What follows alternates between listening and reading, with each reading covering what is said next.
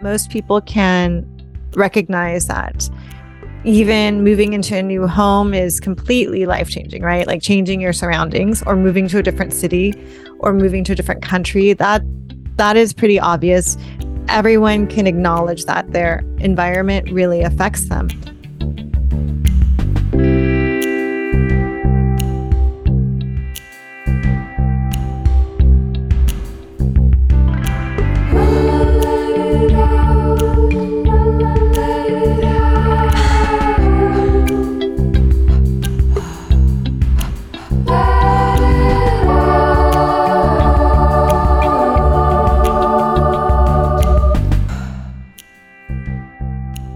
Hi, welcome back. This week, a good friend of mine returns for the 200th time.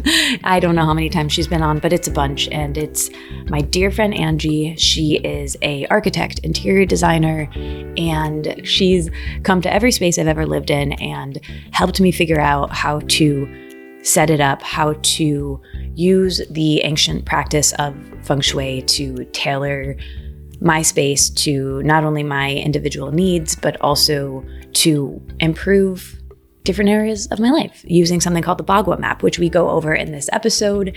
And you can hear her live in person at my apartment, telling me exactly what to do and learning about what's going on with me in a very long episode that we aired earlier this year. So this is a little bit of a follow-up from that. We kind of go over how some of those adjustments and moving my furniture played out and what that has been like for me in the months since. So if you listen to that episode, you'll find this to be a compliment to that. And if you didn't, no problem, just go on listening to this one. It's not like you're gonna be confused or anything. But in this episode, she answers some questions from friends of mine and friends of ours and goes over everything from how to adjust and compromise when you're merging styles with a partner, as well as what to do when you're wanting a partner and how to set up your home and space more aptly to promote that and invite someone and more people or friendship or community or whatever it is that you're wanting. And one of the questions that I asked her that came from a friend of mine is apparently the question that she gets asked most often, which is some version of, what do I do when I move in with a partner? And, you know, the contrast between familiarity and consistency to novelty and wanting frequent change. And she goes into what to do in that situation, as well as so much more. She has a new book out called Mindful Homes. Her first book was called Holistic Spaces, and she's been practicing feng shui and interior design and designing spaces since 1999. She's been featured everywhere from the New York Times to Domino Magazine. She's a New York State registered architect, and she is actually the co-founder of a feng shui school, which I ask her about in this because I'm so into feng shui, I might go. Anyway, we talk about all of that and so much more. You'll hear now. Here's my conversation with Anjie. Thank you so much for being here. There are so many podcasts, and so I am honored. Okay. My friend Anjie is back on the program for I don't know how many times I was looking through my Google Drive to see my preparation for previous podcasts with you, and they date back to 2014. So Wow. Yes, it was a long time ago. A very long time ago, before your first book, which was called Holistic Spaces, right? Yes. And now I'm holding in my hand your second book, which is so cool. I really I was so happy when I got this because it's so different from your first book. It's so visual and has so much information and goes deeper on a lot of the things that I've learned from you over the years, over the last 9 years plus. And I'm just stoked about this book and that you're back here. Thank you so much. It's been so great. And, actually, I just noticed because people have been leaving some reviews on my podcast. People find the podcasts that I've done with you, like where we've reviewed your home, they love those the most, where we look at your home and we do like a mini consultation for you. And I think it's probably also super interesting to see how it changes from home to home over the years. Because 2014, that's 9 years, right? Mm-hmm. So it's so long ago. I know. We're almost going to have our, what is that, silver anniversary here? What is 10 years? I don't know, but you know what I was literally doing before we got on this call? What? I was actually cleaning some silver jewelry that had tarnished, and some of this jewelry is so old that I've had since I was in college, and the silver cleaner smelled so bad I thought I was going to throw up. But it's so nice because I was like, I'm looking at this silver jewelry and it looks so different than it's been tarnished and black for so long. In any case, it's to celebrate our anniversary. I decided to clean up my silver jewelry. Maybe our relationship too just needs a coat of paint or polish. Pour the smelling a little more polish. Mm-hmm. Well, the last time you were on the podcast was the very end of 2022. I think I aired it. Yeah, I aired it at the beginning of this year, but we recorded it at the end of last year. And you put a little portion of it on your show too, but we did what we do best. Had you come over to my apartment. You were in LA, and we said this then, but you've come to every single one of my spaces on Zoom when I lived in Michigan, or at the time Skype, and you gave feng shui adjustments and interior design adjustments, and you came to my place in New York City and did that in the East Village, and then here. And it was actually the second time you did that here. You did one early in the pandemic when I first moved in here, where we talked about this back then, but I did that episode sitting on the ground because I had no furniture. And you told me how to lay it out and where to put things. And I didn't believe you about certain things, and took me 2 years. But then when you were here, we made a lot of big adjustments, I think, for what you can do in a studio apartment. I feel like we did some big ones. And yeah, I get messages about that episode because I think I was in a really kind of goofy place because I felt really comfortable with you. And I kind of was just like in a really intense life moment and just feeling pretty emotional and uncertain. And I think we were both feeling pretty overwhelmed. It was just so good to see my friend until you got here, and we sat down and drank tea and just kind of vented with each other and debriefed. And then I was like, oh, well, we got to do this work thing now. We got to do this podcast. But I was already really loose and just with you. So it was just a full, and I pretty much kept it all in. I think I cut out a few bits that were a bit too personal and where I use names, but the rest of it's all there. And I get message. Somebody just talked to me about it 2 days ago, and that came out months and months ago. But as much as I was like, oh God, this is a lot of me, and this is not a usual interview, but what you did walking around with the microphone in my apartment and telling me about what this means and asking me questions and getting to see you in action and getting to see feng shui in practice, I think is actually interesting. I hope it is to me. What did that person say earlier this week? Oh, they were asking me about, they asked me about moving my bed, like if I noticed a difference, because that was the big thing we did for anyone listening who didn't listen to that episode. I live in a studio apartment that's a box shape. What do you call that? Yeah, it's like just a square. Yeah, it's very square. And my bed was by the front door, and the couch was further in, close to the wall at the end of the apartment. And I said to Anjie, I was like, yeah, it just has to be like that. That's how the last person has it. It doesn't make sense to have it the other way, because then your bed is like closer to the kitchen, and just trust me, there's nothing we can do. It cannot be done. And when you were on Zoom, you were kind of like, okay, and I swear you walked in here, and the second you walked in here, you're like, she's going to say no, but like, we got to change the bed. Was that your thought? Yeah, I think so. Cause there's so much about your bed, and it's still there, right? You still have it in this. Did you move it back or no? No, it's never moving. It's never moving. Okay, I listen to everything you tell me. And has anything happened? I mean, not yet, but I'm optimistic. Okay. I mean, what do you mean?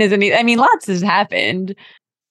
Well, I don't know. No, well, I didn't. I'm just checking in to see if anything of note occurred since then. You sound like my uncle. He calls me like once a year, right? He calls me on my birthday. Mm-hmm. It was just my birthday. And he goes through like, the normal uncle questions, right? It's like, and I ask him stuff too. How's golf? How's like everybody of his that I know? And then once I exhaust those, he starts asking me a couple of things, how's work? How, you got, it's all right, Uncle Gary. And then the last question he never ever asks about friends, which is too bad because that's the one area I excel in. But the question he does ask me always is, so is there anybody special in your life? And I always say to him, I mean, lots of special people, Uncle Gary. Is there anyone special in your life, Katie? No, I'll tell you what I told Uncle Gary. Lots of special people, but no one of note. So nobody of note. Well, we'll see. We'll see. And we also carried out a rug. Mm-hmm. And by moving your bed, we also moved a sofa.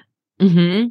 So you have a little bit of a different perspective in your studio apartment. So we'll see how it goes. But it sounds like you're more cheerful and a little more settled than you were last time we saw each other. Yeah, and I was thinking about this, and the maybe bleak thing about it is that nothing's changed, like situationally, financially, work-wise, relationally, even like really not much has changed at all. But maybe my perspective shifted, or I just accepted it, or I just decided like, okay, this is how it is. And I don't want to miss it, because the reality is there are, of course, good things and there's contrast. And like this week, for instance, it was very full. Like the week before, I didn't really have much on my calendar. There's always like so much I need to do, but I didn't have that much going on. But this week I got invited to this fun thing on the West Side with Christine. And then I had a hike with someone on Wednesday. And then today I had a fancy breakfast that I got to be my friend Heidi's +1 to. And then I had this conversation with you that I was stoked about. And then tomorrow I have something in the morning I'm excited about. I'm excited to work at the shop. And then it's my friend's ceramic show on Saturday. And I have a fun dinner on Saturday night. Like it's like packed, but it's all, I like looked at my phone schedule for the week and I was like, sick. Like I'm actually stoked to do every single thing on here. And I think I would have looked at that before as like, that's going to take me away from time to like potentially answer an email or like do all of these processes that I need to do. But like, even if or work on my writing or whatever, and it's true, it did. Like I didn't get anything done and I'm backed up, but it's just kind of like, all right, well, that is what it is. And I could either miss this stuff too, because I'm stressed about that, or I could just kind of like let it, I guess I'm just diverting the work to an alternative time, but it's better to be fully in what I'm doing than half trying to work and half trying to be in my life. I don't know. Does that make sense? Or do you relate to that? Like as someone who has a lot to do at all times? Yeah. I mean, I think it's very easy for us to think that all the tasks that we have in our life that those things are more important than just living life, and answering an email isn't really that important. Right. And somehow we've gotten to this place in the world where everyone expects you to answer an email within minutes or, text messages or whatever. So there's, it's just exhausting and it's overwhelming, and we don't have to subscribe to it. So good for you for just enjoying yourself and doing things that are fulfilling rather than feeling like you have to check everything off your list. Cause I've been trying to do that as well. Like really become less busy. Cause I think you are one of the few people I know that is maybe busier than I am. Because you always have a lot. You're always like juggling so much stuff, and it's so challenging that to live life like that. So I'm really glad that both of us are looking to spend more time doing things that don't have to be productive. But it's also like, what is productive? Because that was what I was thinking a little bit. Like we've spoken about this many times, but you and I used to, when we both lived in New York, go to a meditation class, lecture at the Rubin Museum in the middle of the day on a Wednesday. And I could say that was like inconvenient because it's in the middle of the day and we're traveling there. But like that was really important to me. And I think there's other things too, where even like today, this week, going to these events that I was invited to with my friends, like who's to say that that's not productive of like the person I met there, the idea that came into my brain from, seeing that or the conversation I had with my friend. Sometimes I'm like, more will actually come from that than me trying and forcing or sending an email or asking. Like, I usually don't get anywhere with that. Everything good that's happened to me like falls into my lap, and when I try really hard, nothing really comes from that. Do you feel that way? Yeah, I do actually feel that way because there's a lot of opportunities that I've had that, like, for instance, even just like having written 2 books or having a podcast or being interviewed for podcasts or teaching or being a business owner. None of these things were things that I wanted to do. I never aspired to do them necessarily, but they kind of fell into my lap. But once I started to pursue things that brought me joy, these opportunities came up in which I was asked to, start speaking more and start writing more. And then that naturally led me to develop those talents or those skills. Like I used to be petrified of writing. Like I would sit in front of a blank screen, with the cursor just blinking at me and have no idea what to write and just rewrite the same first sentence over and over again. And because I've been asked to write so much, first it was like with blogs from my own blog and then other people's blogs and then the Spruce and then other publications. Then, and then I wrote my first book. And that's an interesting experience too, because I don't know if you felt like this with your first book, but it was so long ago because I think you wrote your book before I wrote my first book. Actually, you wrote your book around just after we met, I think. Mm-hmm. And so it must be like, almost 10 years, right? I wrote that book, but I wasn't confident at all about writing. I just only felt confident enough to tell people how to do things. Like, this is how you fix your feng shui. This is how you do A, B, and C, and be really super instructional. And it's changed so much because I've been asked to talk about feng shui and write about feng shui and write about my life so much that now, when I wrote this book, it was not necessarily a productive thing, but it was just that I had cultivated so much of my own unique wisdom around what I was teaching that I felt like there was a lot to be said that had not been said before. I read a little bit about this in the book, and I've heard you talk about managing anxiety. Like, I think you're talking about managing your nervous system. And I think spaces in feng shui have the ability to make such an impact on us that way. And I only know that because of you. Can you talk a little bit about anxiety and the connection between, like, one thing I heard you say is that when you have space, like you were talking about going on a vacation and then the anxiety rushed in. Mm-hmm. So what are your ways of managing that, and how can feng shui potentially help? So it's interesting because I think a lot of people are suffering from anxiety right now. And it does tie back to what you're saying before about feeling like you need to do something and having some kind of fear. Anxiety is having fear about something that may happen in the future, worrying about something that may or may not happen in the future. And we get worried about that. And then we start thinking, what if this could happen? What if that could happen? And so it might not seem like your home would affect that, but it does, because there's something like really simple in feng shui called the commanding position, which you and I have talked about before, where you look at how you position yourself in relationship to the door of your space. So when you're cooking at your stove, or when you're lying in bed, or if you're sitting at your desk working, or sitting at your workspace working, ideally you want to be able to see the door without directly being in line with the door. And what that does is, because we're humans that are very frontally focused, we're very dependent on our vision, right? And we have an allegiance to the front of our body. We pay more attention to what's happening in front of our body, not as much as what's back or to the sides. Like, we forget that we have like a 3-dimensional world around us. But because we're so frontally focused, if you can't see the door, or you can't see where the energy or chi or where people could come into your space, that creates the level of stress and anxiety, because then it puts you in that fight or flight response, because you don't know what's coming to you. So then you're on a very subtle level, or on an extreme level, anticipating like who or what or something that could possibly come up behind you. So you don't know what's straight in front of you. So by simply shifting your perspective, like shifting your position so you can see what's coming to you, which may literally mean in your home, changing your position so you can literally see the door. That works in an energetic way as well as in the physical realm. You can physically see who's coming into your space so your body can relax, but also metaphorically, you know that you are putting yourself in a position where you can see what's coming to you and you don't have to have anxiety and worry about what the future could possibly hold for you. Yeah.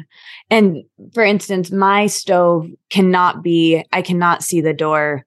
So I have a adjustment that you put in for me, which is a mirror. Can you talk about that? Yeah, we have that. We had you put a little convex mirror. So like a little rear view mirror that like where it's a dome. And we place that at your stove so that when you are standing at your stove, because you can't easily move your stove, right? That you could see behind you. And that's the best you can do because you can't move your stove, but you can know that you've placed this mirror there with intention that you can actually see behind you. So that when you're cooking, you can be, when you cook, you're creating alchemy, right? You're transforming something into nourishment for your body. And when you're stirring, like say you're stirring a pot of soup, right? You're actually kind of creating this magical alchemy and creating a magic spell. And you could be stirring in positive chi, positive energy, or you could be stirring in more fear and anxiety if you can't see the door. So really you want to always kind of offer yourself the highest vibration. Yeah. And I don't cook often at all. I see you baking. Baking a lot. That's oven. But one of the main abundance go-tos with feng shui that even I know, well, I'm not going to say even, I feel like because of my friendship with you, I know probably more than the average person about feng shui, but I still, scratch the surface, but I'm riveted by it and always want to know more. But I think a pretty well-known feng shui adjustment about abundance, you can correct me if I say this improperly, but it's to use your stove and to use all the different burners, not just the same one. And I remember you teaching me that first thing in 2014, because I used to always use the stove to heat up water with a teapot, and I would just use the one burner. And now I switch it up. But I honestly, like I said, I don't cook much. And my friend Dr. Patty gave me this thing that I showed you and you were like, oh yeah, all Asian households have one of those, that thing I was proud of. I don't even know what it's called. Hot water on demand. Like, does that have a name? Anyway. Hot water dispenser. It's not a kettle though. Yeah. It's like it's amazing. But because of that, I use my stove super rarely, which I don't know. Is that a bad thing? Well, so the idea is that your stove represents your resources, your wealth and resources. When you activate it by turning on your stove or using it, you activate your ability to work with your resources. So ideally, like there's something important, I think, about having some participation in nourishing yourself, like not always having someone cook for you or not always eating out. Mm-hmm. Possible, right? So maybe you use your stove, maybe instead of cooking. I mean, you do bake. How often do you bake? Pretty often. That's what I was hoping. I was like, does the oven count? But like, I Yes. don't eat out very often. I never get takeout. I go out to dinner with friends, from time to time, Right. but I make myself food all the time. Yes. I don't call it cooking. Like I make myself salad and stuff. Right. So do you ever heat up anything? See, that's a weird thing about me. Like I don't, last night I did, like I made a egg situation, but I make myself pancakes every once in a while. But other than that, like I eat a lot of tinned fish. I eat a lot of like toast. I use the toaster. It's interesting how, yeah, I used to cook more, but. So as far as using the stove in terms of, baking, I think baking totally counts because you're activating that fire energy, and also cooking for yourself, assembling food is working. You're probably doing some of that near your stove too, but there is something important about that fire. So maybe that's also something for you to consider too, because I know you're really interested in, you used to really be interested in like the energetics of food. Like what is energetics of food when you only eat like cold foods, right? and you're not eating any warmed foods that are easier to digest, is how is that on your body and so forth. And just mixing it up every now and then, that's really helpful. So having more diversity is really part of that as well. Yeah. I mean, I can tell you it's not great. Like I think we talked about this in the episode from the end of last year. Like because you were like, well, where do you eat your meals? Because we were talking about the relationships corner. Oh, I feel like I should give you some updates from maybe if we have time, I should like walk around with like the things you told me to do. Well, one of them is I have 2 tables and I have one little table in the relationships corner of my apartment. And basically my apartment's an old school, my unit's an old classroom. And so it has these 3 really big to the ceiling windows, and the far window that's in the kitchen, according to the Bagua map, am I saying that correctly? Yes. Is the relationships corner for me. And so there's been a lot of drama in my relationships corner. One year you had little flies, and then you also had that water dispenser that was a pain in the ass. And then but you really wanted it, but it didn't. It was so hard to keep up with. But you have that bistro table where it's just a table for 2, right? Yeah, exactly. And it's right in that corner. And I don't know if you remember about the water filter. It's the Walter water filter, that if people want to know, but or it's just a Berkey filter, but it's the ceramic container it's called Walter. It's made in New York, which is why it was so expensive to ship. And I do love it, but I had it in the relationships corner and I could never like get the filter primed, and it was like a whole thing. And you were like, why don't you move it out of that spot? And so I did that as you instructed. And then I recently, though, it was really kind of inconvenient having it where I had it. So I moved it. I found a new spot. I found an alternative spot that works perfectly in the middle. I'll show you. It's like to the right of my sink, but I just moved it there the other day. And it's like excellent because it's right by the sink. It's like such an upgrade. It's so funny how this is kind of a tangent, but it is so funny to me how I could just move one thing in my apartment and I come home and I'm like, whole new me. Like it's truly wild. And I mean, granted, like when you came over this winter or in December and we really made some like big changes of like got rid of a rug, moved my, for a studio apartment, like basically the most you can change rooms, of like moving my bed and my couch to swap locations, moving this. Like, I remember I probably said this in the intro of that episode, but like, I was so moved by you and Jeremiah helping me move that stuff. First of all, it was just so nice of you. And then also like, I equated it to like getting a new haircut. Like, I just felt like a whole new person, like my life was going to change. Like, it was just incredible. But also like moving this water filter or like moving a lamp or just doing a really slight thing. Sometimes I'm floored by like the impact that the hit of dopamine that can give me. Like, do you know what I mean? I'm sure you do in all the work that you've done with people. Yeah. I mean, I think it is a huge thing to move things around. Like, first of all, I think most people can recognize that even moving into a new home is completely life-changing, right? Like changing your surroundings or moving to a different city or moving to a different country. That is pretty obvious. Everyone can acknowledge that their environment really affects them. One thing I wrote about in my book is that even as a child, as a teenager and as a preteen, once I got my own room, I would always redo all the furniture in my room. And it's just one room, but I would like always move the bed here, the bed there, the desk here, the desk there, this poster here, this poster there. Like, I spent so much of my time rearranging my room. And then I think at some point, like as I got older, someone said like, oh, you rearrange your room, you rearrange your life. And I think it's so true. Small things make a big difference. Like small shifts in your home can make a big difference in your life in a practical way, but also in an energetic way. Yeah. Yeah. You say in the book that it serves as a symbol of our inner world, right? Like our exterior environment is a symbol of our inner world. And, yes. And it can be a container. These are your words, a container to give space to shape our experiences. And I've really been impacted by your work and how you see the world, and your understanding of feng shui has deepened over the years because of your spiritual practices, I think. And you say this in the book too, that your devotion to exploring Buddhist philosophy and meditation and then weaving those practices together has, brought you so much joy and enrichment, but you can also see it in your work with spaces and design. And what I love about your work is it is so practical and people oriented and not just about beauty. And I mean, that's what feng shui is. It's useful, but yeah, I love something you say in here is feng shui is a meditation in action, a dharma art, so to speak. Can you talk about that?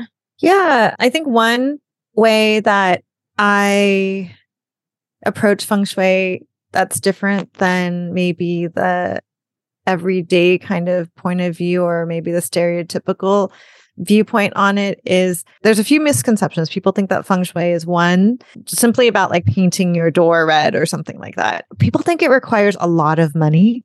They're like, I need to buy a lot of new things. And then they also think that it's interior design, which it isn't. It's really about looking at the energetics of the space. So because I've brought together mindfulness practices and feng shui, I see feng shui as a meditative practice, as a mindfulness practice, because feng shui is about noticing that we're not disconnected from our environments, that we're connected to each other, we're connected to our spaces, and that when we make a change in ourselves, we affect other people. And when other people or changes happen outside of us, like in our homes, that affects us internally as well. And it can be as practical as like, if we go back to your table in your relationship area, if you had a small table with only one chair, if you had a friend over, there would only be room for one, right?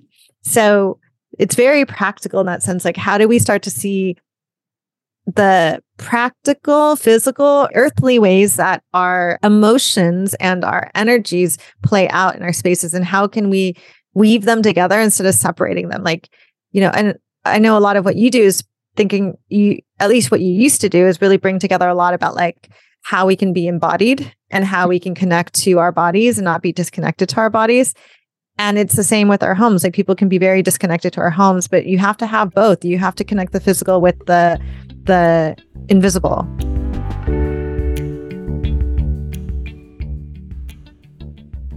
Listen, I'm a bar person, and I don't mean the type that you go to with your friends, although I enjoy that as well. I eat a lot of bars. I do. I really do. And listen, a lot of them contain a lot of artificial sugars that can, wreck your digestion and make you have what my friend Christine calls bubble guts, meaning, you're gassy. And a lot of them can taste terrible and have a lot of chemicals, perhaps, or just things you don't want. But you know what? There's one that's really, really good, and Paleo Valley makes it. And listen, it has collagen in it, which can be really great for digestion, and they taste incredible. And listen, they don't have much sugar. They can help you feel a bit more calm, and they can even help you sleep. I keep them around in my bag. I share them with my friends. I really enjoy them a lot. And Paleo Valley has so many products. They make these beef sticks, to be honest with you, that my friend Dexter really, really loves. He asked for more the other day, and I think you'll really like their products. They have so many. They have 5 flavors of these bars. They have many flavors of the beef sticks, and the ingredients in them are incredible and give you a lot of energy and keep you moving through your day. They are free from a lot of the things that you might want them to be free from, such as dairy or gluten. And you can learn more about the exacts of that if you just click a link, and it'll tell you everything you need to know. What's really great is that I actually have a discount for you.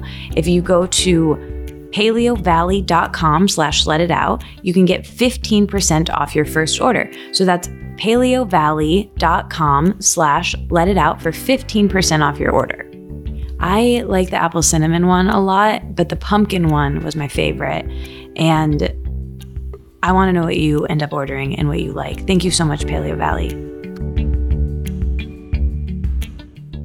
One thing I love about you, and I think why we connect personally so much, is that we love talking about the esoteric and mindfulness and meditation and having those conversations, but we also value, I think it's no accident we would always meet up at the Reuben Museum, which is a museum about beauty as well as spirituality, as well as, the practicality that we both, I think, value, and the groundedness, because we can, go out there and, we've been to Kundalini yoga classes together, and we've done, lots. We can talk about that stuff all day, but we can also level with each other and be like, oh yeah, this was like actually really hard. And this and I really appreciate that. Like, I think I just have a very low tolerance for bullshit of any kind, even if it's of the spiritual brand of like, well, but love and light. Like, I'm just like, I level with me here, and that's something that I think feng shui itself does in a way. It's a very practical, tactical bit that I appreciate. And what I was going to say, going back to the reason why I brought up the table in the relationships corner, was when we were talking about food and my lack of using my stove, I was thinking about an adjustment you gave me back then, which was, you were like, so where do you eat? Like, where do you sit down and eat? And I was like, oh, I eat standing up in my kitchen like every day. And you were like, spend some more time in that table and maybe eat there. And I have to say, I still spend most of my time I still eat standing up in my kitchen more often than that I would like. However, that table is like ready to use. And I have sat there and eaten or read like once or twice, and I'm going to do it more now that we're having this conversation. Actually, my husband stands up eating a lot, or he eats standing up a lot. How come you end up standing up at your kitchen while eating? Is it just because of the time thing, or? I mean, this is probably a whole bigger issue that I need to work on. I mean, I know it is for sure, but it's like I will get really hungry and then I'll be like, and that's, I think, another reason why I don't cook. Like, I like cook. The only reason I bake is because I bake for other people. I bake birthday cakes for people. Is like this like odd long-term performance art piece that I'm doing basically. But cooking for one person, I know what I like, and I know it's easy, and I know what I can just like put together quickly. And I just kind of eat that all the time. And so I'll be like really hungry, and I'll be like kind of preparing it and getting it together and like kind of snacking on it while I do. And then I'm just sort of like standing there eating, which is I'm not proud of this, and it's embarrassing, but I'll be like too hungry when I start making the meal. And then it's not really a meal. It's like a oatmeal or, whatever it is. Yeah. Well, maybe it's more than about like using that relationship area to just sit and have like a cup of tea. Yeah, totally. And honestly, like, would be good for me to eat sitting down some. Like, I do want to work on that and slow down with that a bit, because I think that's something that would be beneficial to me in many ways. Yeah, because, this is actually reminding me of one time because I worked with Sasha before. I hired her for some nutrition counseling, like I think before you and I met even. And one thing she helped me recognize is sometimes I think I don't have enough time even to sit down and eat, but it only takes like 5 minutes or 1 minute to like sit down and eat. So it doesn't have to be a long time, but maybe it doesn't have to be food. Maybe it's just spending time in that area. I think that's what part of it was about too, is encouraging you to use the relationship corner and enjoy it more rather than, have it be only functional, which actually kind of ties into what we were talking about before, which is like, does it have to be useful, or can you just do something that's not productive there? Yeah. Yeah. Well, what's funny, I have my watercolors out there right now, and something that I want to watercolor. And that's the thing I did over there. I did some watercolor there. Like, I made a card for someone. I like that. That's promising. That's very promising. All right. I'll keep that up. Well, speaking of Sasha, I pulled some of your friends and my friends for some questions for you. But before we get to that, I would love to know what your favorite part of this book was, or was there a part that was really interesting for you writing, or you researched something that has been useful to you or someone else? I would just love to know. Oh, that's a good question. No one's asked me that. So what would be my favorite part of the book? Actually, I really enjoyed writing the acknowledgments at the end, but that's not really part of the book. I like two parts, the beginning and the end. I like the introduction, which I wrote last. So I wrote the introduction after I had written book, right? And it was much later.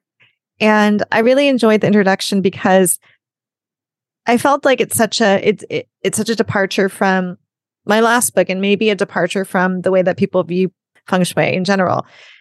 And again, it does tie back to this theme that you brought up about having like an agenda necessarily. So I talk about in the introduction that this is my second book, and my first book was written when I only felt confident enough, or only felt like I had the ability to just give people things to do. And with more experience now, and having gotten older and practiced a lot of meditation, I look at feng shui more as a non-doing practice that doesn't have to do with making any changes in your home, but simply like beginning to notice and recognize and attend to different parts of your life is when the shifts begin to occur. And those can be accompanied by something like moving something around, but really it doesn't have to just be about moving things around, because so many people think like, oh, feng shui, what should I fix in my home? But sometimes there's nothing to fix. And sometimes moving something in your home doesn't fix things in your life. It needs to be in tandem with doing inner work as well. So I really enjoyed the introduction. And then the last part of my book, it's titled Ichigo Ichii, which is a Japanese saying that I learned in my tea ceremony class. And it means one time, one meeting. And I actually learned this phrase when I was in tea ceremony class, and a classmate, we had found out that one of our classmates had died. Oh my God. And he was younger than me. And it was just a shock, because I was like, whatever happened to Rudy? And I was thinking about that. Then I looked in the library and I saw there was an announcement for it was an obituary. And it turns out I didn't even know this. He was a Jesuit priest. And I went home and I looked up, like, he had done so many amazing things. And we still don't know exactly how he died or anything. But my classmates said, Ichigo Ichii, that every moment is precious, that death can come really quickly. But at the same time, in tea ceremony class, you make 1 cup of matcha and you drink, like someone else makes you a cup of matcha too, and you drink it. But it's so simple. And other people have asked me, like, what do you do in tea ceremony class? Do you like have a different tea each time? It's like, no, you just do this really simple ceremony each time, over and over and over again. But each time is very special and unique. So, even though we've done so many podcasts, each time is different and each moment is unique, and each experience is very precious. So I think that that's a really important part of the book too. I think that we can find a lot of value in the most ordinary, everyday things and appreciate every moment. Yeah. Wow. That's beautiful and kind of heavy. And I feel like there might be some overlaps between tea class and tea ceremonies and podcasting. And I'm sure not in some ways, but in the fact that you're doing one thing and you're present and you're not on your phone, which I find to be one of the most simple yet best parts of this, I think. Mm-hmm.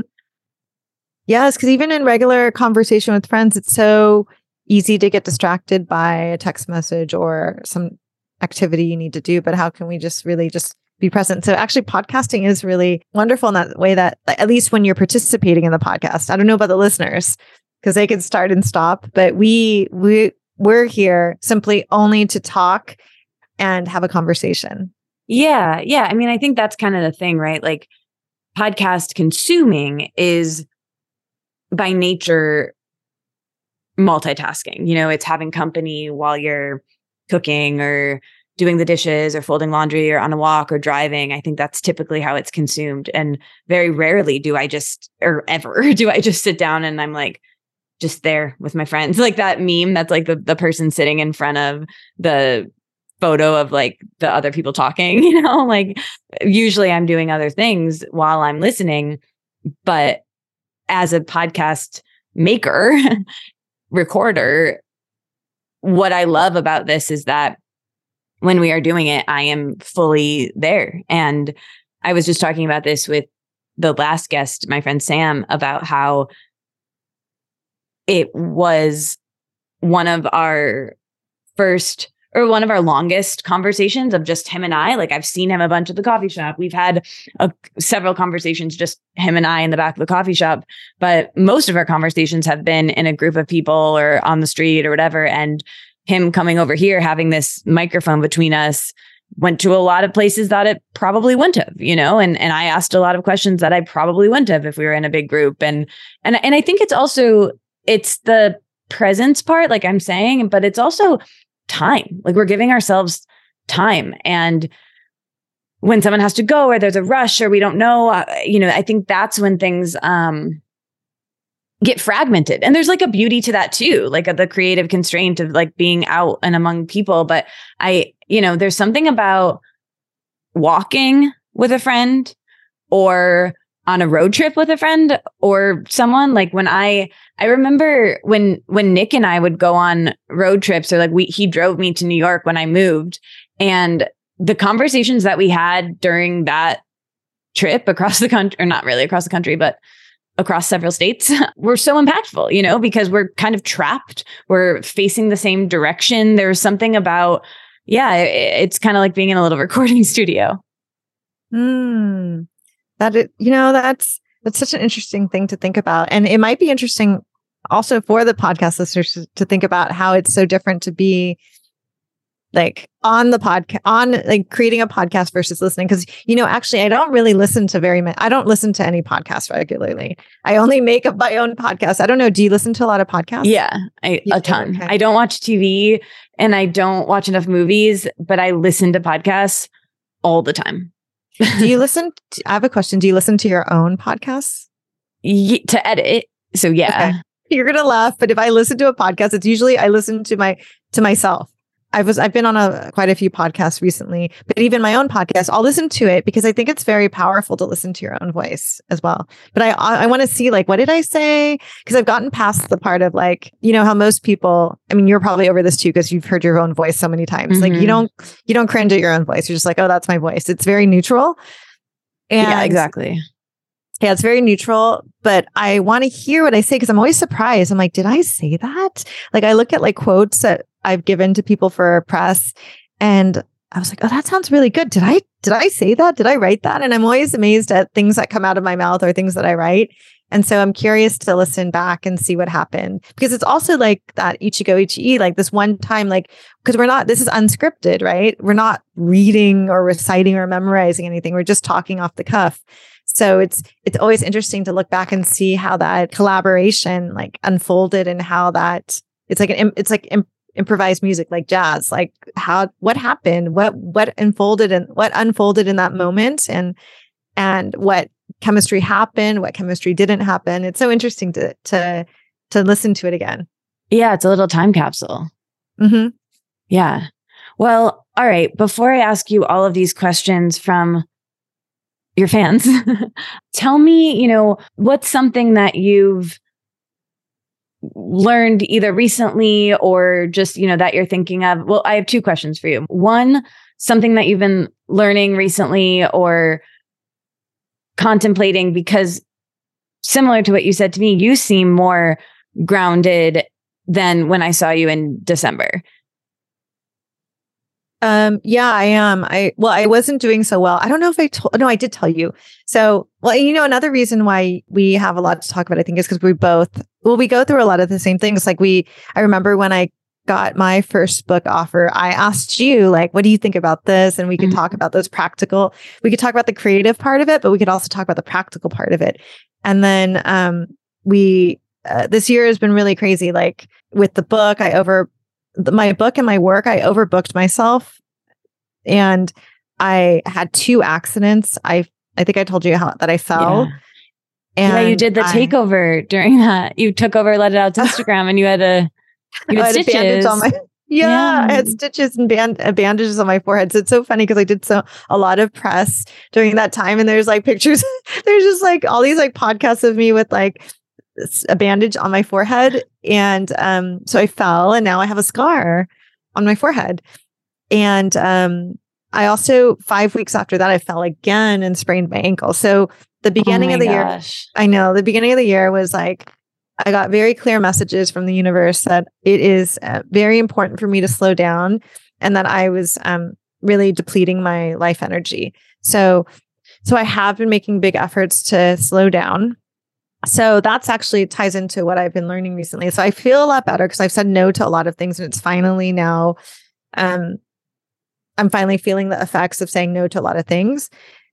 And I went on retreat recently where, for once, like here, and this also ties back to what you're talking about. For one, like usually I go to retreats and I volunteer for something. I'm like, oh, I'm the coordinator, or I'm the person running the retreat, or I'm co-teaching or something. So this time I just like was a participant. And it was so wonderful and relaxing. And something that came up in that was the idea of living more sustainably, but not just in terms of like green living, but how do I live my life more sustainably? Because I've always kind of put myself out there in a way that I feel like I'm giving a lot, but I'm radiating a lot, I'm offering a lot, and it's only one way. And it's not sustainable. It's totally exhausting when you're the one always giving. But part of the shift that I am working on now is to, one, realize that imbalance, but two, to realize that imbalance is based on my perception, and that I always have the ability to receive as much as I give. And so how do I set myself up to have a more sustainable life in an energetic sense? Because I was completely depleted. And I think you were too. I think you and I were like, our eyes were like glazed over last time we saw each other, because we were just so depleted, because it's always like, I'm always giving, but I need to change that. I need to change that perspective and see that the world has so much more to give me as well. And how do I shift my perspective, and how do I shift the way I do things in order to also be enriched as much as I enrich others? Yeah. And it's hard to do that, but I'm so happy that you've made that shift. Well, I'm starting to. Yeah, well, are in process with it. I think it's a constant process, like everything. One more thing before the part of the program, asking for a friend. In this book, there's so much, right? Like you talk about your bedroom, you talk about yin and yang, you talk about every room of the house, and you talk about letting go. I mean, there's so much in here. Thinking about the session we did here, is there anything from the book other than, kind of I feel like this book is your greatest hits. That's kind of what I thought it was going to be. But the more time I've spent with it, I'm like, dude, there's so much new information in here that Anjie hasn't even given me before, like it's really incredible. So is there anything that is in the book that you think, for someone who lives alone, single? You have a whole podcast episode I listened to recently where I was going to text you this, that was about feng shui tips for if you're single. And I'll link to that. People, if they are wanting to listen to that, can listen to that. But you and your business partner and co-host of the podcast, Laura, we're talking about it, and there's a portion where Laura like pretends to be her younger self who is single, and I was like, Anjie, why didn't you call me? You've got someone right here who you can troubleshoot this with. But anyway, you know what you're working with here. Is there anything from the book that I should think about or add in? You know what? Let me subconsciously noodle on that, and then we'll revert back to that. Yeah, we'll do it at the end. Okay, great. All right, let's do some of the questions from your fans. So let's see here. I have one from Sasha, and we talk about how you met Sasha. So Sasha is my very close friend. She was the last guest on the podcast. She comes on every year and interviews me for my birthday, and she's how I met Anjie. And Anjie tells how they met in the last episode where you were on that we mentioned earlier. So this is what Sasha says. I met Anjie at the CSA in the Lower East Side a number of years ago, and it's been incredible and beautiful to observe her growth, evolution, and success, which clearly comes from a compassionate place. I wonder, can she pinpoint any particular springboards into success, or was it a series of baby steps plugging away? Oh, no, there was definitely a big springboard into a shift. It was when I got laid off in 2009 during the last recession. And I had always wanted to study feng shui and take this feng shui certification program that I ended up taking. It was a 3-year program, but I never, up until then, I had every excuse. I was like, oh no, I'm never going to use this. I didn't want to be a feng shui consultant. I didn't want to do it professionally. I was like, I can't afford it. I don't have the time. And it never occurred to me that I could do something that would be just back to our theme, that didn't have a direct, productive reason to do it. And so then I got laid off and I couldn't get a job if I wanted to, right? So, and I tried. I was applying to lots of jobs. So then I decided, you know what? I'm going to just take this feng shui certification program. I'm on unemployment. I could use my savings, and I've always wanted to do it. So the first time in my life where I made a decision to do something simply because I wanted to, and it brought me joy, and it would be fun. That was the turning point. And after I did that, everything else fell into place. Like people, I got my architect's license. People started calling me for work. I didn't want to start my own business, but I just did. It just happened. And I started getting all these different opportunities. I had mentors. I never had mentors in my life.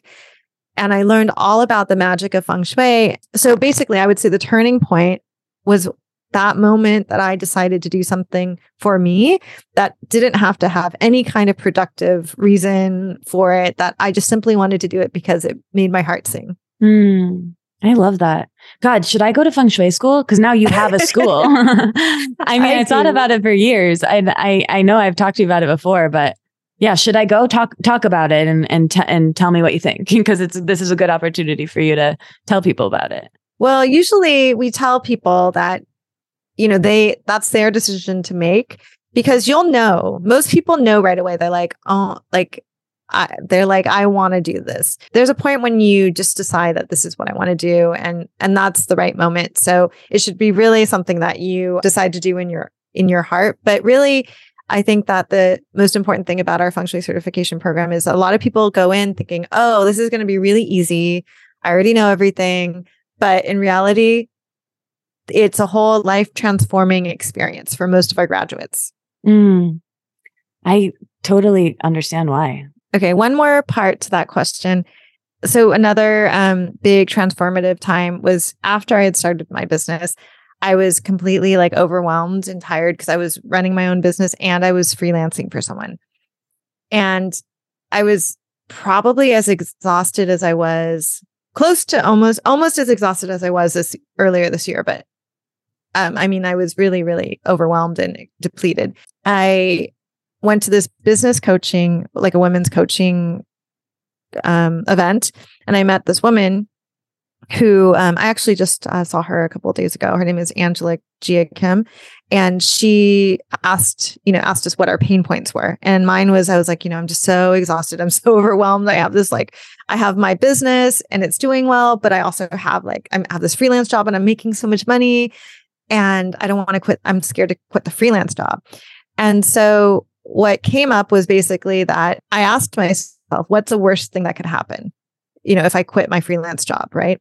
Mm-hmm. So I thought about it. Okay, if I quit this freelance job and I don't get enough work for my business, what's the worst thing that could happen? So the worst thing that could happen is I don't get enough work and then I have to get a freelance job.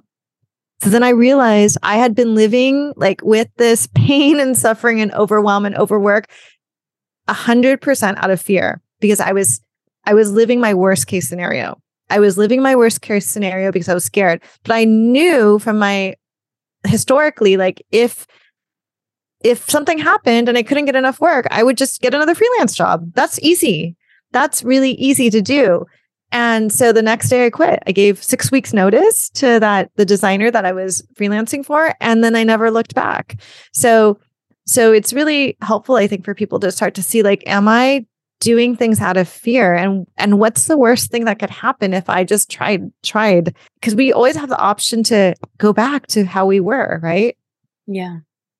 Yeah. I think playing out your worst case scenario, or sometimes I do this exercise. I think it might be in my book, or I've given this at workshops that I've done journaling wise, where I call it, I know I didn't make this up. I know this is like a fear setting is just like a journaling exercise that people do, but it's kind of dark and bleak and you have to be ready for it. But like writing out your worst case scenario, like really writing it out factually of not factually because it's not true or it hasn't happened, but writing out honestly, like what is realistic. That's the word I'm trying to think of. Being realistic about what could happen and just writing all that out, your worst fears, all of it.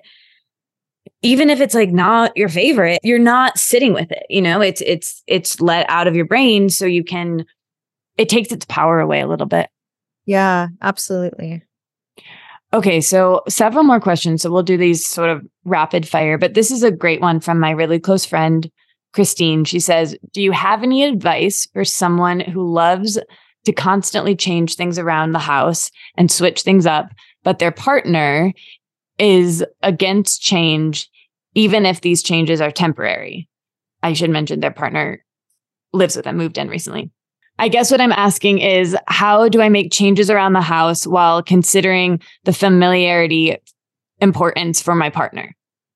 Okay. Yeah, I get a variation on this question a lot. So basically it's when you have a partnership, there's a lot of compromise. And so I usually get a question saying like, my partner likes things this way and I like things that way. So, and how do you work with that? I think the key there is that a relationship is compromised. So one consideration that you've told me about this particular person is that their partner moved in with them. Yes. That's the way I see it. Okay. Well, that's an interesting thing too, because then it's kind of like her space that they've come into. Yeah. She lived there before him for several years.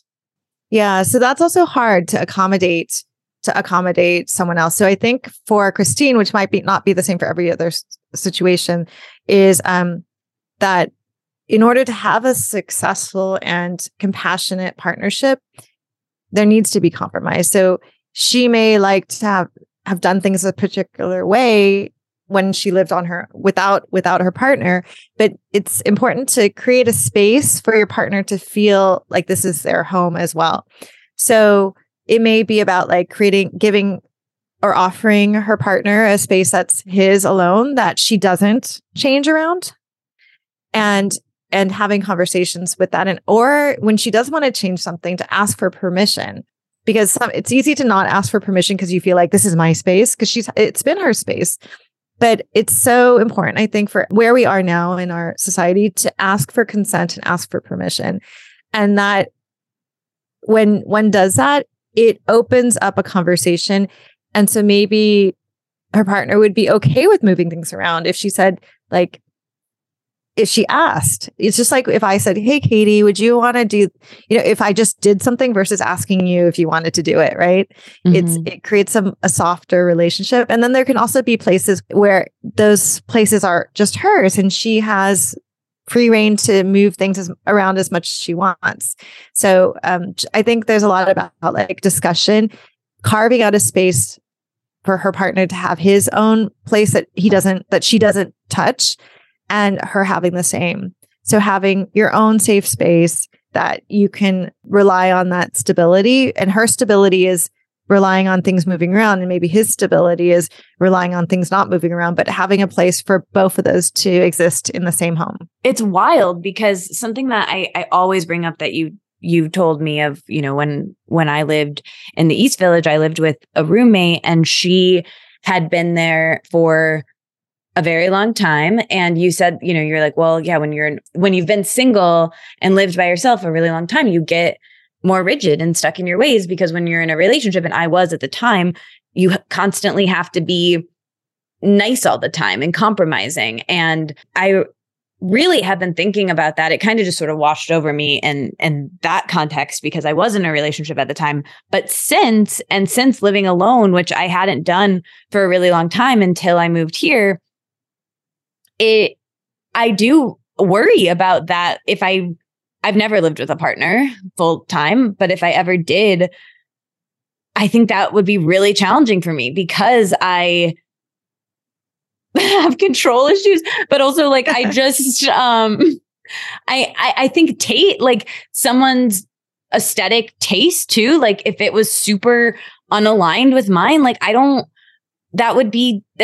like an asshole, but like that would be challenging for me. And I think I also I'm like Christine, I move stuff around all the time and I like the autonomy of that, especially in my space. And I'm very spatially oriented. One of my best friends is a feng shui consultant and interior designer, architect, book writer, So I just have a propensity to that. And, and maybe it's just a matter of communication, and learning. And, I think it would be good, but I can see myself asking that exact same question. And to Christine's credit, I don't know how she does it. Like she's doing great, but that would be really challenging for me.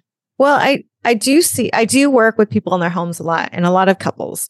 And generally, it does often shake out a little bit where one person takes the lead on it. So maybe Christine takes the lead on how the home is shaped, or you with your future partner, you'll take the lead on how the home is shaped. But again, giving them a place to have the way they want things. Like Jeremiah has his man cave / office / he has his own closet. He can do it he can organize it his own way. And then I kind of take care of curating everything else. And that's usually how things shake out eventually. Like there needs to be a little bit of a hierarchy. And I think in general, it's okay. Most of the time people aren't butting heads too much. I mean, I butt heads with my husband about oh, I wish she would have loaded the dishwasher in this way, but it's not really that important, right? So, so I think in the general, you don't have to worry too much, it'll shake out. But I think as long as her partner has a space to call his own, and she has a space that she can be the queen of her space, he could be the king of his space. That little things like that are important. Just like you think about when we grew up with our families, right? With our parents, you had your room. So your mom was in control of the whole house, but as long as you could be in control of your room, didn't that feel safe? Yeah, I was only to some extent, but yes. Yes. Well, I mean, that to me, I could always go back to my room, and for the most part, that was where I wanted to be, because it was my room and I could do what I wanted with it to some degree, right? Yeah, absolutely. Yeah. Well, that was great. Thank you. And excellent question. Okay, a couple more. These ones are good and varied. But these come from my really good friend Crystal, who made a cameo in our last podcast where I played a text from her. Do you remember that? Yeah. And she listened. Okay, she says, "Tell us about a historical moment in time that you are drawn to or find interesting." That's a good question. I think I have to think about that and come back to it. Yeah, think of it. And I'll ask you another one. What is an architectural marvel that we should try to see in person? I really love Japan. And I was there just before the pandemic in February 2020. And I would say, I don't know if I had a particularly favorite place, but Kyoto, all of the architecture there, I think was just breathtaking and amazing. And just being in that country, in that setting, was something I think really resonated with me. And I would say one should definitely go visit the architecture in Kyoto. As you know, Japan is one of the number one places I really want to go. Oh, you haven't been? Never been. Oh no, you have to go. I know. I want to so much. It's it is my number one place that I want to go. Well, that was something I'm just remembering when you were with Nick and we were at your apartment. You guys were like, we want to go travel to Japan specifically. That was our plan. Never happened, but well, I don't know. Maybe it did happen for him, but it hasn't happened for me yet. But it will. Yeah, I really, really, really would love to go. I mean, there's so many places, but that's definitely number one. Okay. She also asks, what role, if any, does composting play in feng shui? I actually talk about composting a bit in my book, in the sense that I think that feng shui, the philosophy of feng shui, And my approach to it as a mindfulness practice, that we're interconnected and interdependent with our spaces, and that we're connected to all living beings, all sentient beings, because that's the underlying foundation of the way that I practice feng shui. It leads us to take responsibility for what we put out in the world, whether that means like when we say something, to take responsibility for that word that we put out into the universe, that vibration, or if it's something that we purchase, doing our best to purchase the highest quality, the most ethically produced objects or things in our life to the best of our ability, doing the best we can with what we have. That also would trickle into taking responsibility and recognizing and being mindful about the way that we consume and what we leave behind. And so one thing one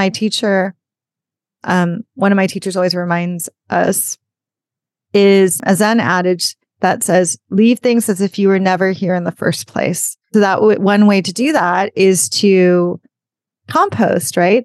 To recognize all of the things that we leave behind. But it can also go as far as to think about, like, what is the clutter that we leave behind? Like, what is the clutter that we leave behind when we die? You know, as a lot of people now I know are starting to caretake for their aging parents. Like, that's a question that starts to come up as well. Like, what are you going to leave behind when you die? Who's going to clean up after you?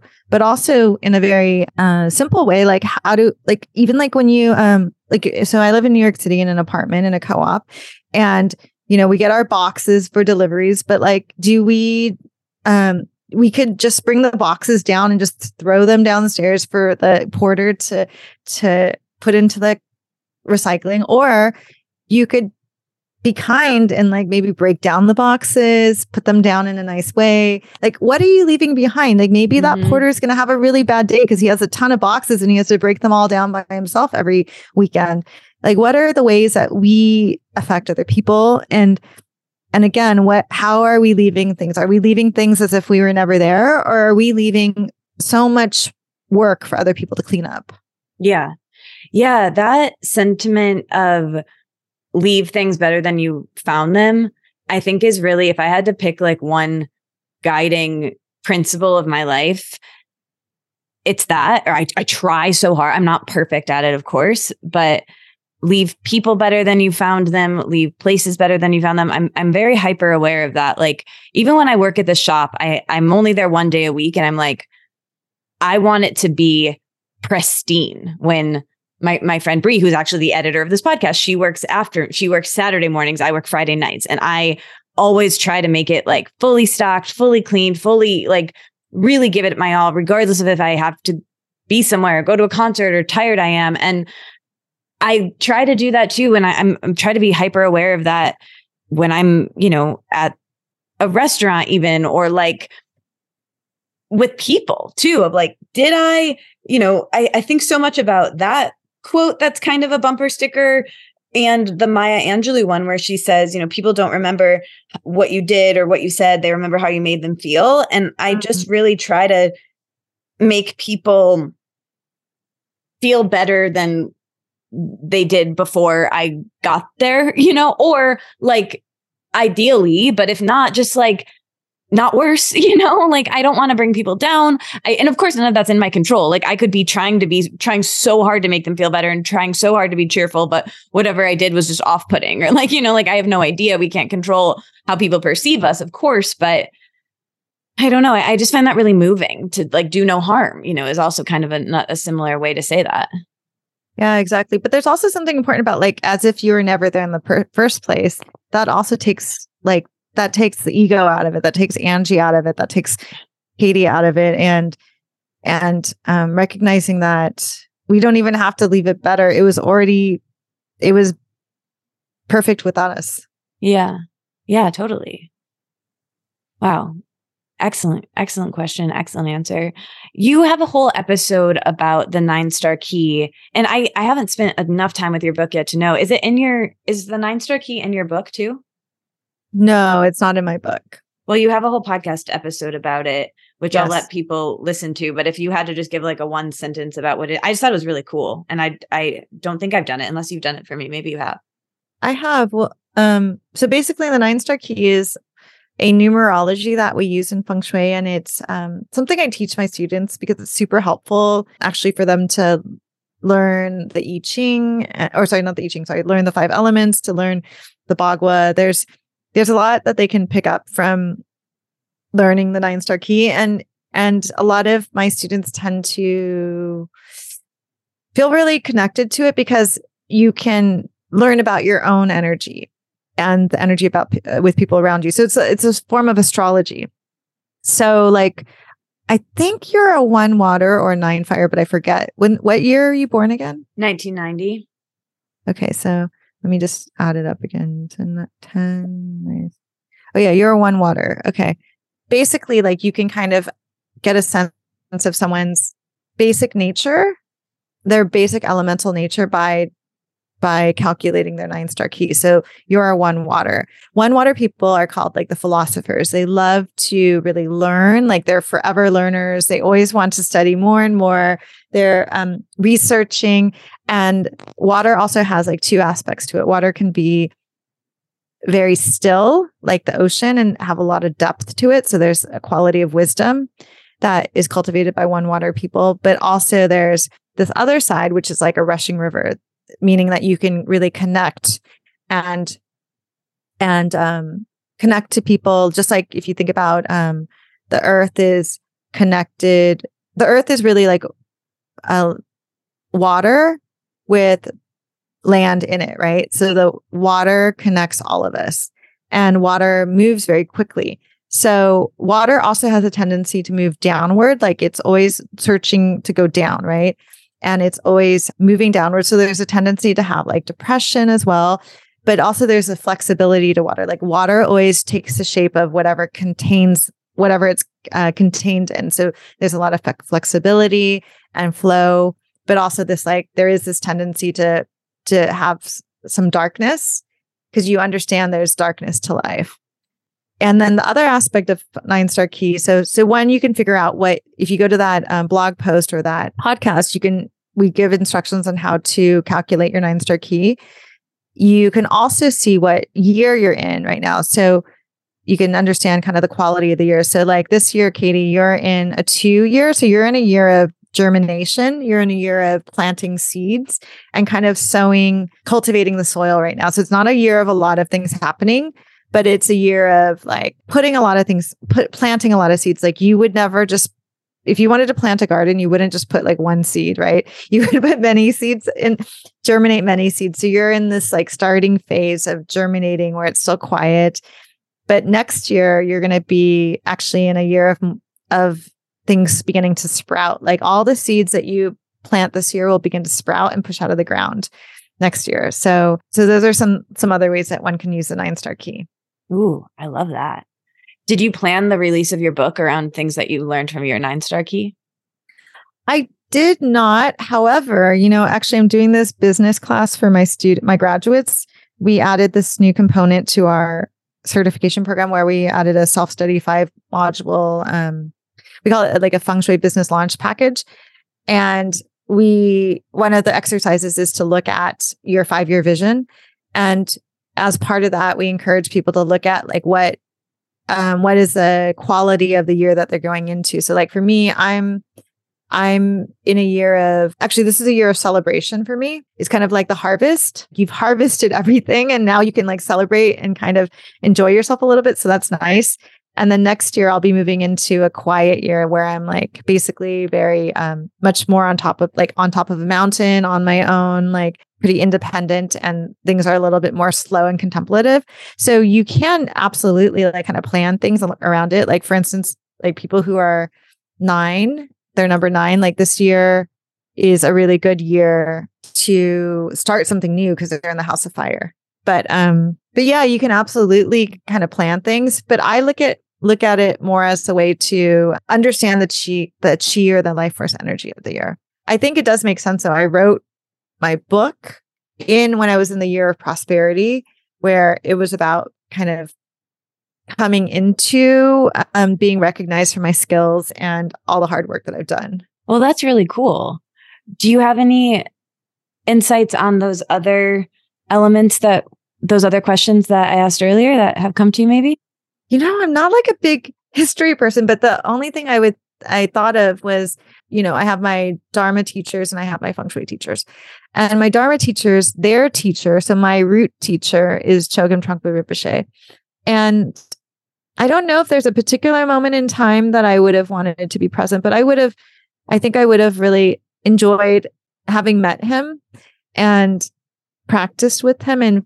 And it's interesting because I feel like my teachers talk about their teachers in a way that I don't think it exists anymore. I don't know if you've noticed this, but there's so many, I think it's Thich Nhat Hanh and even maybe the Dalai Lama that said like the next Buddha will be community. Yeah. And so I don't see particular people embodying an enlightenment or some kind of embodying so much clarity. I can see people, I see people in a guru seat, but I always see their flaws as well. I can appreciate their expertise. I can appreciate their compassion. I can appreciate like what they're offering, but at the same time, I see them as completely human. So I think that there is something about Chogyam Trungpa when I look at his, all the teachings that he's offered, all the ways that my teachers have shifted their lives and embody their practice. They walk the walk and all of the amazing teachings that he's offered the world. So I would have loved to have experienced that in person. I really like that. And, I think you also walk the walk and I really admire that about you. Thank you. And the last question, which was the first question, was I think it was basically, is there anything in the book in Mindful Homes that I would suggest you explore a bit more with your own feng shui? Is that correct? Yeah, exactly. Okay. So I have one for you. So I put together something really fun in the book. I think a lot of people really like. It's a diagram that looks at the bagua on the bed. So if you have the book there, so it's page 92, and I'm opening it now. Okay, I really like this because a lot of people get really stuck and they're like, I don't know how to lay the bagua, and then they like just stop. And I just don't. I feel like that's not very helpful for anyone. So I wanted to offer something that everyone could use. So you can lay the bagua, and the bagua is like a feng shui mandala. You can lay it on your bed, and almost everybody, I think everybody, but not almost everyone, I would say 99.9% of the people that will read this book will have a rectangularly shaped bed. So they will be able to figure out how to easily divide their bed into a 3x3 grid and lay the bagua on it. And then there's this lovely illustration that my publisher, the art director, created with the image of a bed in the background with the bagua overlaid on it. So then each area of the bagua, I offered a way to activate it. But I don't know which one you should activate. So that's where you come in. Well, I'm excited I'm looking at all these and they all seem relevant. So I'll maybe just pick the one I'm most drawn to. Yeah, that would help. Yeah, that's a very helpful way, practical way, and actually very pointed way to do it. Because I don't recommend you do all of them. Just pick one. So which one are you attracted to? Well, actually, you know what we could do? What's your wish for yourself? Which I always ask you. I think my wishes are the same. I think last time I said like to be doing what I'm doing with like less fear and worry, to eventually have a life partner and less fear and worry about money. And I don't remember what the third one was. I think that's it. I think I'm all set with 2. So I think it would be that purple area. So if you are, so for abundance, prosperity, wealth. Yes. So which is the same area we talked about in the last podcast. So basically you would stand at the foot of your bed and the top left corner is the abundance, prosperity, and wealth area. And the challenge is to really think about abundance and prosperity and wealth beyond just financial wealth. I mean, they are tied together, but really this exercise is about creating a wish for yourself, Katie, that you recognize your true value, that you recognize that you are a treasure. So in the book, the invitation is to take 108 coins, for instance, 108 quarters, which is going to be kind of hard to get because aren't we having like a coin shortage or something right now? Or we were during the pandemic. And you take 108 coins, or you could even get 108 like $1 coins or €1 coins or whatever a coin is. And then you seal them in a purple envelope with the wish that you recognize your true value. And then you place this in that area of your bed. So like under the mattress. I love that. I mean, I'm all in. You're all in? Okay. Thank you so much. I'm going to get the coins. I'm going to do that. And honestly, thank you for everything you shared here. And this book is incredible. And I'm just so grateful for you and our friendship and everything you've shared with me over the past several years and today. And congrats on the new book. I'm so stoked for you. Thank you. And I can't wait for you to have your next book too. What do I have to do feng shui wise for that? Just my same exercise? Well, you have to decide if you want to do another book. Yeah, that's true. Well, all right. Then I'll sleep talk. on that. Okay. We'll talk. Well, that'll be one of your wishes next time. Okay. Well, I love you. Is there anything else that you want to let out? No, but thank you so much. I think one of the things that I talked about, like looking at things more sustainably and how it's not always me having to put things out, like putting out, having the second book and reaching out to people like you and other friends that I've made over the years. Like it's been really heartening to really be supported by the community. Like, we've made like all these friends through, I don't know, the wellness world, I guess. And people have showed up and people have supported me. And I really appreciate you taking the time to bring me on the podcast to support my book, because all of these things matter so much. And it's helping me to learn again, like how to make my life more sustainable, make my chi, my energy more sustainable, that I do have people that care about me and support me, and we're all going to support each other. I love that so much. Well, thank you. And I'm so grateful. And yeah, I guess we let out our deep breath together now, right? Yep. And I'm glad we're both more relaxed. Until next time. I know. I hope we even are more relaxed next time. Yes, we'll see what happens. Okay, inhale. Let it out. Love you, Anjie. Thank you so much. Love you too. Bye. Bye. Thank you so much for listening to this episode. Anjie's book, Mindful Homes, is out now. Get yourself a hard copy. And again, I am so grateful that you're here listening. Like I said at the top, so many options podcast-wise. Really grateful that you're spending time here listening to this one. And if you want more where this comes from, dive into the archives. If you happen to be new here, there are several more with Anjie and several more just in general. So feel free to peek around. And I also write a newsletter called the Let It Out Letter, where you can get essays and lists of things I love and show notes to these episodes emailed to you. The link to sign up for that will be in the show notes. Last week's episode was Sam Burton. If you haven't listened to that one, go back and listen. It was one of my favorites from this year for sure. And we're taking next week off, but we will be back really soon. And my other podcast that I co-host with Serena Wolf will be returning this fall, as it always does. But before we record season 5, Serena and I are going to be doing a Q&A episode. And if you don't know what Spiraling is, it's an anxiety podcast, a mental health podcast that was just featured in Wired magazine, which is very cool. We were on a list of mental health podcasts. And if you have a question that you would like to submit for that, or if you'd like to listen to that podcast, I will also link it below.